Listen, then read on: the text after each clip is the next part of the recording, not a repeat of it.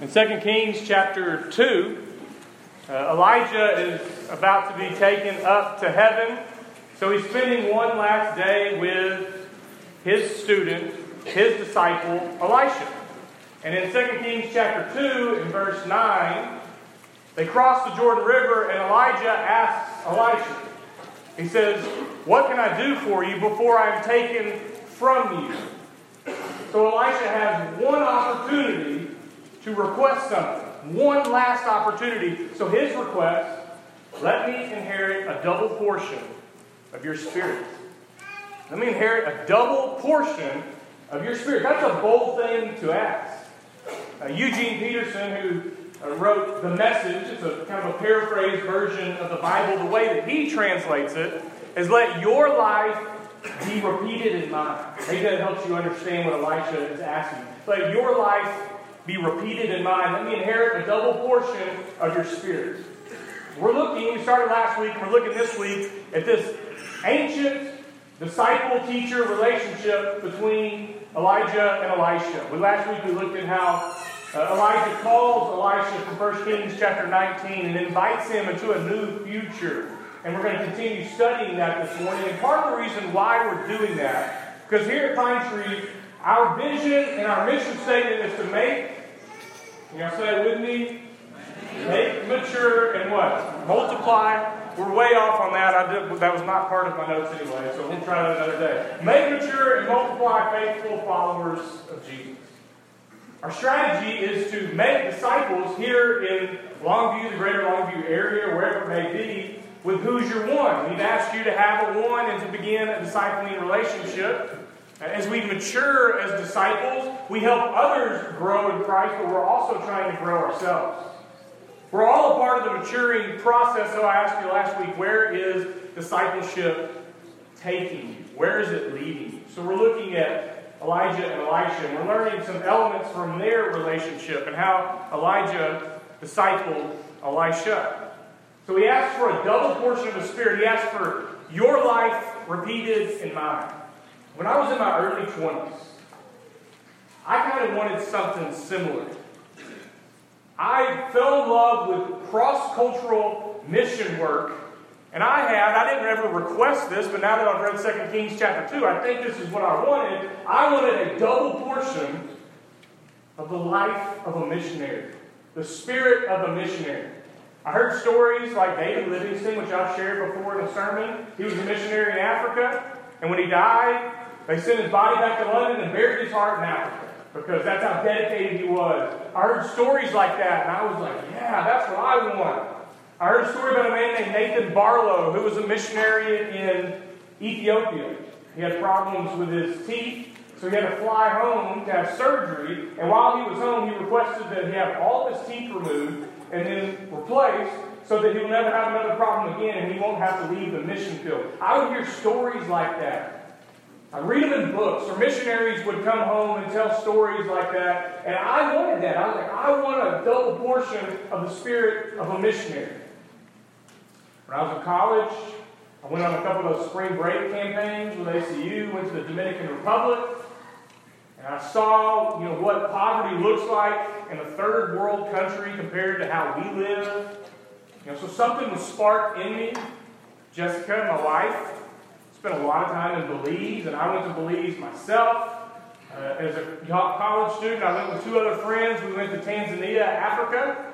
And man, that trip was wild. We had no idea what we were getting into, but thankfully we lived and survived and made it home. We just kind of went on our own on that one.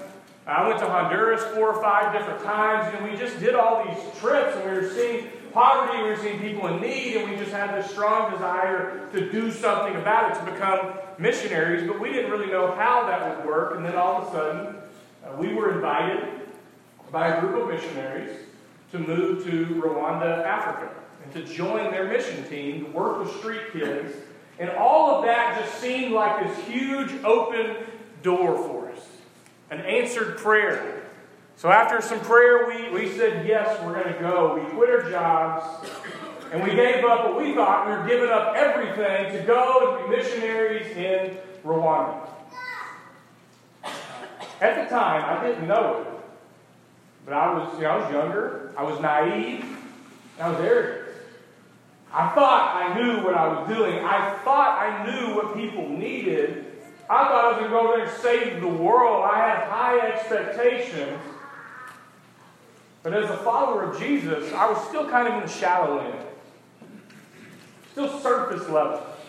And what I didn't know when we boarded that plane with a one-way flight, we didn't have a return ticket. You know, that makes a big difference. That's the first time I had gone somewhere that far away without a return ticket.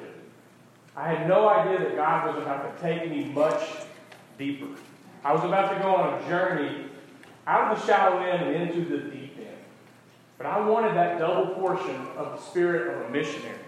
And that's what Elisha requests from Elisha. Let's look back at 2 Kings chapter 2 and verse 1, and we're just going to read through the story that Jack read for us. And I was going to have you stand, but since he already did that, I'll just let you sit down and we'll read through this. Verse 1. Now when the Lord was about to take Elijah up to heaven by whirlwind, Elijah and Elisha were on their way from Gilgal. So they're traveling. That's what disciples do. They follow close to the steps of their teacher. Elijah said to Elisha, "Stay here, for the Lord has sent me as far as Bethel." Elijah is giving him the opportunity. This is their last day together. He said, "You can stay here. We don't know, I don't know where I'm going. You don't have to step out of your comfort zone. If you want, you can stay here. The option is yours." I think as Christians, as followers of Jesus, we always live within the temptation of just staying comfortable. Staying on the surface, staying in the shallow end, because we don't want to experience discomfort or any pain or anything like that. So, Elisha, it's your opportunity to stay here if you want. But Elisha responds in verse 2, he says, "As the Lord lives, and as you yourself live, I will not leave you." So they went down to Bethel. The company of prophets who were in Bethel came out to Elisha and said to him, "Do you know that today the Lord will take your master away from you?" And he said, "Yes, I know it. Keep silent." I'm reading from the NRSV. The NIV says, "Yes, I know, so be quiet." Elijah said to Elisha, "Stay here, for the Lord has sent me to Jericho." So now for the second time, God is sending Elijah to somewhere else, and he's turning to his disciple and saying, "Stay here." I don't know if he's testing him or if he's just giving him the option. You don't have to keep going. I do, but you don't have to. So he's telling him, "Stay here" again. And again, Elisha responds in verse 4, "As the Lord lives, and as you yourself live, I will not leave you." So they came to Jericho. The company of prophets who were at Jericho drew near to Elisha and said, "Do you know that today the Lord will take your master away from you?" He answered, "Yes, I know, so be quiet." About 2 weeks ago, I was putting my 5-year-old daughter to bed, and I read her this story. And when I got to verse 5 and read it, she just started laughing really hard. And I said, "What's so funny?" And she said, "Elisha is really sassy." Because the way it reads is, "Yes, I know, be quiet." And I was like, yeah, he is maybe a little sassy with these prophets.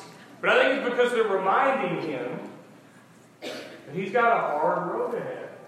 It's going to be an emotional day, so he's like, just be quiet and let me deal with it. So for a third time in verse 6, Elijah said to him, "Stay here. The Lord has sent me to the Jordan." So you see this progression that's taking place. On his last day, Elijah goes from Gilgal, and he's going to go to Bethel, Jericho, Jordan. Those are all important places in Hebrew history, especially the Jordan. And now for a third time, Elijah says to Elisha, "Stay here." Again, you don't have to keep going, but Elisha always chooses to keep going. The choice is always his. And he says, "The Lord lives, and as you yourself live, I will not leave you." So the two of them went on. Now we have 50 men of the company of prophets, and they're also going, and they stood at a distance from them, and they both were standing by the Jordan. Elijah took his mantle, he rolled it up, struck the water parted to one side and to the other until the two of them crossed on dry ground. So you have all these prophets standing at the Jordan, but only Elijah and Elisha cross over. And everybody else stays on that side. So Elisha has followed Elijah all the way.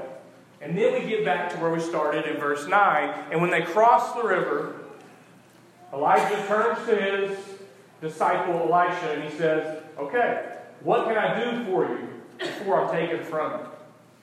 But notice something about this story. This is the first time that Elijah asks Elisha this question. He doesn't ask it to him in Jericho or Bethel or any of the other places they had been. But he finally asks him this question because I think he sees how committed Elisha is. He had the option to stay behind, but he doesn't. He keeps going. And once Elijah sees his dedication, then he says, what can I do for you? I think for any of us who are faithful people, who read the Bible, who want to live for God, if we know the story of Elijah, especially 1 Kings chapter 18, and how he stood up against the prophets of Baal and had so much faith and God worked so powerfully through him, any of us would love to have a double portion of the spirit of Elijah. But I think most of us would love to have the double portion of the spirit of Elijah back in Gilgal, or maybe Jericho or Bethel. But the only way Elisha is going to even have the option to ask the question is if he keeps following. So you see the progression that takes place. It's like Elisha keeps going deeper with his teacher. They were in the shallow, on the surface, and he doesn't get to ask the question there, but he stays with him and he keeps going, and then he's able to ask the question. So, I wanted a double portion of the spirit of a missionary, and so we had an opportunity, and we moved to Rwanda. The first day we were there, we were really jet-lagged, really tired. Our plan was to go to immigration, apply for a work permit, so that we could stay in the country legally for 1 year. And on the first day, the missionaries we were working with said, oh, by the way, another family took the work permit, so y'all are going to have to do a visitor's visa. Which means that every 3 months we had to leave the country, go to a bordering country, and then come back and get another 3-month visitor visa. So we're like, okay. Well, she would have told us that before we left, but maybe there's a reason why they didn't tell us that. So we're going to accommodate. We'll go with that. So the first 3 months was all about learning the language, was about learning the culture, and we began doing some of the work and working with some of the street kids. And like I already mentioned, this is the first time I have gone out of the country and I didn't have a return ticket. So we started to experience a little bit of culture shock. And not just the kind of culture shock like this is different, but like, hey, we're stuck here. We don't know our way around. And there were some long and lonely, dark nights. So the type of culture shock where you really feel that physically. And then, on top of all that, we found out Jessica was pregnant. That wasn't a part of the plan. So those first 3 months, it went quite differently than we thought it was going to. But what we realized was to get the spirit of a missionary to really reach people cross-culturally, it's hard. It's not as glorious as it sounds when people tell stories about David Livingstone and Nathan Barlow, or missionaries come home and give you the highlights, but they leave out some of those dark, tough times. So those first 3 months came and went, and we left, and we went to Tanzania. Came back 2 days later, and as we're going through the airport, we're expecting to get another stamp on our passport, giving us 3 more months. And instead, the guy's like interrogating me, the officer, and he gave me my passport, he didn't stamp it, and he said, you have 1 week to go talk to immigration. Okay, so we got our friend Charles Mapindo, who is Rwandan, and he went with us. We went to the immigration office, and they took our passports. If you've ever left the country, if you're smart, you keep your passport with you. Okay? They took our passports. We don't even know who they are. And they said, we'll give them back to you in a few weeks. So we're in this country. We don't have our passports. My wife is pregnant. Everything that we have been told about being a missionary wasn't starting to sound so glorious at that point. We had a little scooter. It looked like a moped. That's how we got around. If you ever seen Dumb and Dumber, we looked like Harry and Lloyd riding around with a scooter all over Rwanda. But I had over 3 months of practice, so that thing would go pretty fast, and I would weave in and out of traffic, and I would drive like a Rwandan. And one day, Jessica had been sick, morning, afternoon, evening sickness, the type of stuff that happens when you're pregnant. And so she wasn't out of the house much, and I just said, you got to get out of the house. It was a hot day. It was winter here in America. It was really hot there. I was like, let's just go eat somewhere. So we hopped on our scooter, and I was flying down, passing people, and we got on this brick road. We were going to downtown Kigali. And when you pass somebody, you just give a little honk and go. And there was this truck that was going really slow, so I started to pass him. I pulled back on the throttle, I honked, and then all of a sudden he started turning left. And then, I don't know what happened after that. I just woke up, and I was on my back on the ground. My helmet was over here, the scooter was over there, and Jessica, my pregnant wife, was over here on her back. And we had had a wreck. So I quickly went over to her. She's like, I think I'm okay. And I got her, I got a scooter. We got over the side of the road. But I'd seen this happen quite a bit. There was a lot of wrecks in Rwanda. Go figure. They drive crazy, and that's just what happens. But every time there was a wreck, people walk a lot. So a crowd would gather. That's entertainment for them. They just stand over you and watch as people's bones are broken and stuff like that. So I went over the side of the road, and this crowd gathers, and they're all looking at us, and they're pointing at me. And all my adrenaline was rushing, and I couldn't, all my language school stuff wasn't working, so I couldn't figure out what they were saying. And I looked down, and I had blood all down the side of my arm and the side of my leg, and they were pointing, and they were saying the word for hospital in Kenya, Rwanda. And I looked at them, and I said, no, I have been to these hospitals, but I am not going to a hospital. We had done some hospital visits, and they were praying 20 or 30 sick patients with different illnesses in one room. So I wasn't going to do that. And then I looked over at Jessica, and she was really pale, and all of a sudden her eyes rolled back in her head, and she just passed out. And I kind of caught her as we were going to the ground. So I'm sitting on the ground, and all these people speaking a different language. It's really hot. They're pointing at me. I'm bleeding all over the place. My pregnant wife is passed out in my arms. We didn't know if our child was okay. And in that moment, I remember just sitting there on the side of the road, angry. I was angry with God. Why would you let this happen?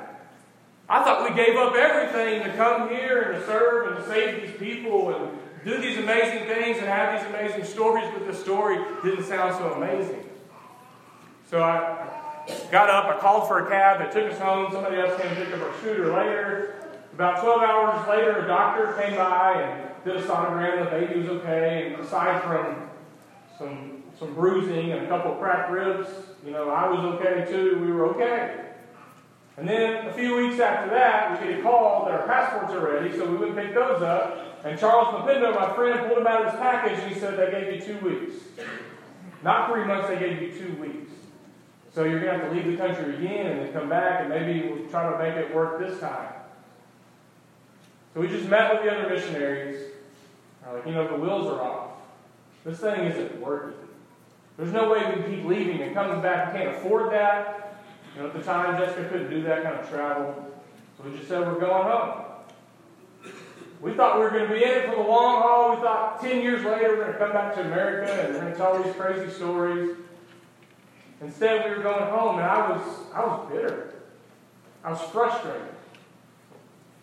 But I went arrogant. I went thinking that I knew what I was doing, and in the process, I believe God humbled me.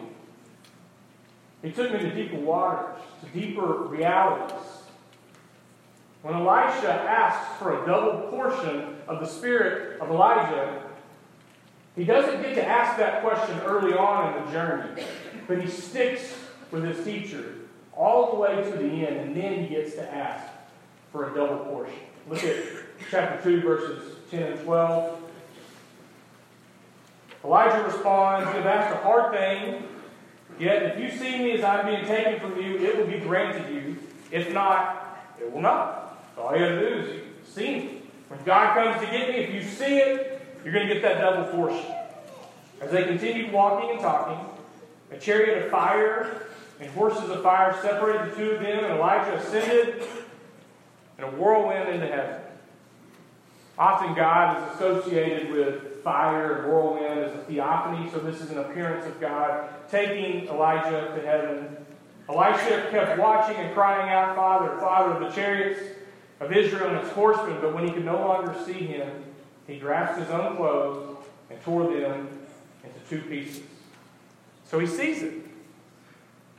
He said, "If you see it, my life will be repeated in yours. You will receive a double portion of my Spirit. And he saw it. And then you look at the rest of Elisha's ministry, and it's almost parallel to Elijah. He becomes like his teacher. He reflects him. They have a very similar ministry. They both raise a widow's son. They both prophesy the death of Jezebel. They both multiply food miraculously. They both part the waters of the Jordan. If you keep reading in chapter 2, Elisha does the same.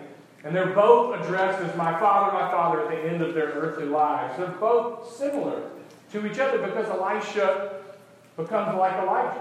His life repeated in Elisha.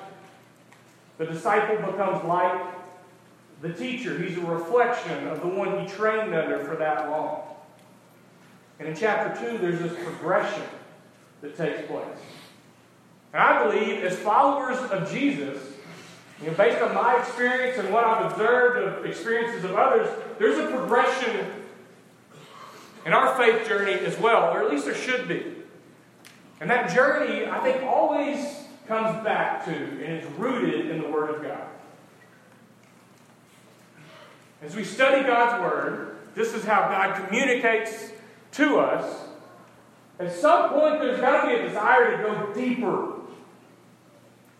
Often people will talk about preachers and say, well, they don't go deep enough, or they go deep, because some people just have this desire, let's go deeper, whatever that may mean or look like. We don't do it just for the sake of knowledge. Knowledge is important, but you study the Word of God to apply it. Like at some point, as you study, there's got to be a place where we say, now we start to live it out. Now we start to love people. Love people that aren't like us. Love people who are difficult to love. To be omniscient.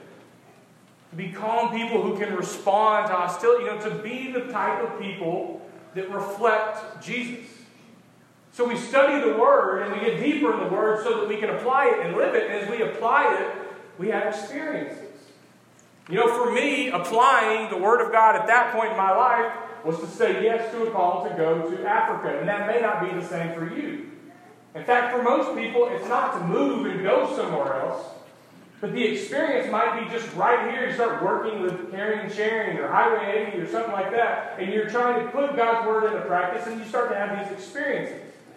But through experiencing God's Word, there's always this deconstruction that takes place. A few weeks ago, I was asked to go to Harding University to speak at a chapel service for missionary students. So these are students who are dedicated. They're planning on becoming missionaries. They're about to spend the summer in some country. So I told our whole story of Rwanda, and I told them kind of what to expect and all this stuff. And we did a little question and answer deal afterwards. And one of the students asked me, what would you do different? If you could go back and do it over again, what would you do different? I said, if I could do anything different, I would do it totally different. I wouldn't have even gone. But I'm glad I didn't know how it was going to turn out. Because I wouldn't have gone. But I'm glad that I went. I think some good work was accomplished. I think people were helped. But for my own faith journey, it was a very formative time in my life. And what I told these students was, I went thinking I knew everything. I know what people need. I know how to be a good missionary. I know what cross-cultural missions is all about. And I left thinking, what I thought I knew, I don't know. I don't know anything. That's deconstruction. That's when you start to really try to live out God's Word. And as you experience it, there's a humbling that takes place. And maybe what you thought you knew, you didn't know. And I think God helps us become humble people through that. He strips down our pride. But He doesn't leave us there. There's always a reconstruction that takes place. And He brings us back to Him. But we're never the same people. And we keep going back to the Word.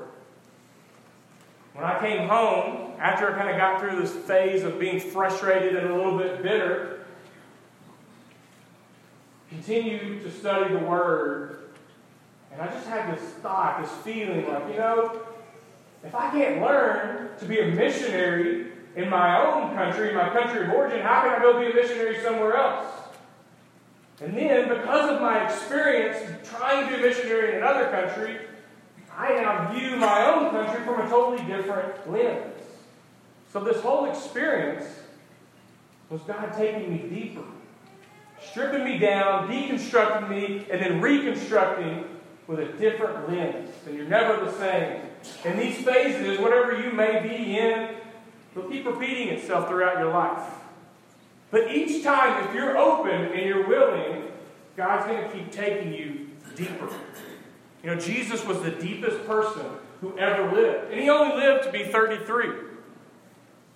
But as followers of Jesus, we're trying to become deep people like he is. And we're calling people into deeper places, into deeper kingdom realities. Look at John chapter 21.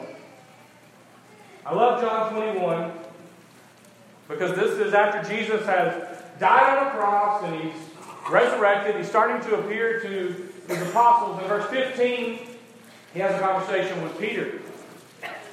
And 3 different times, Jesus asks Peter, "Do you love me?"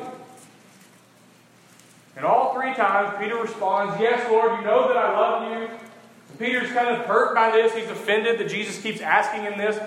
Well, Peter had denied Jesus 3 times. So Jesus asks him 3 times, "Do you love me?" And he's telling him to feed my sheep. And then look at verse 18. Jesus says, "Very truly I tell you, when you were younger, you used to fasten your own belt and go wherever you wished.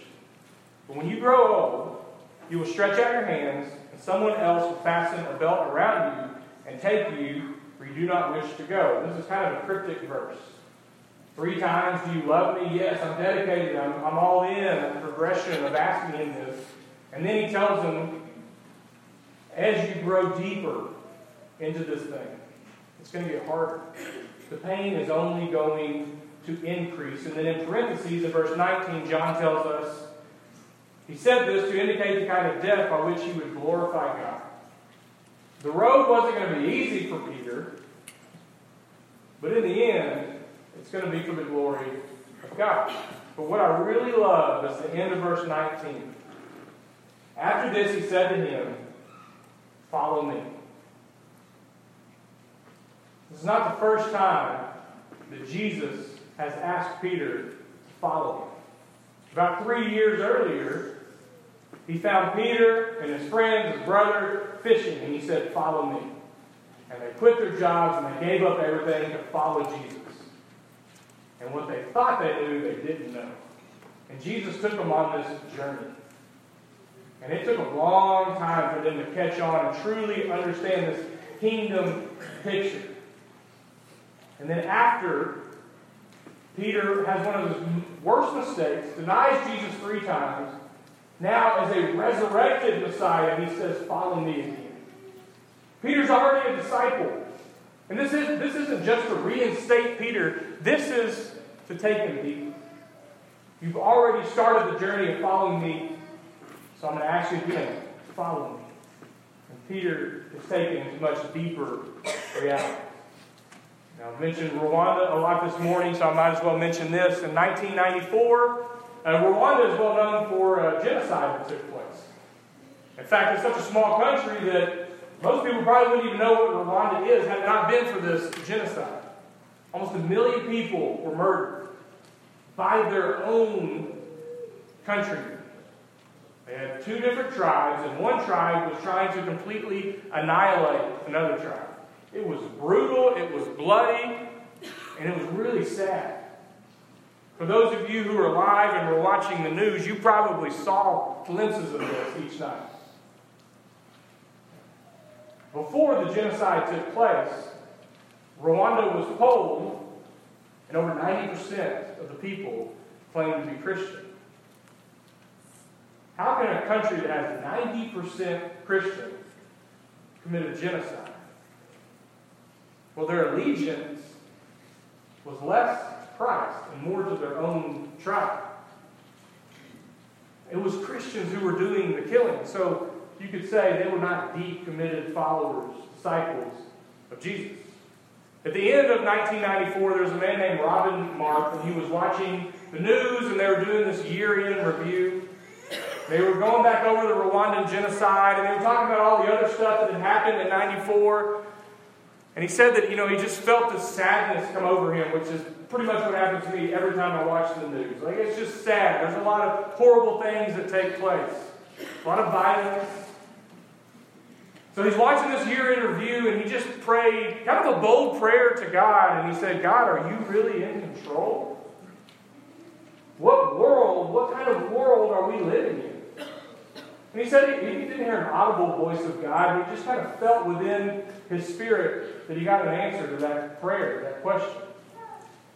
And he felt like God was confirming, I am in control.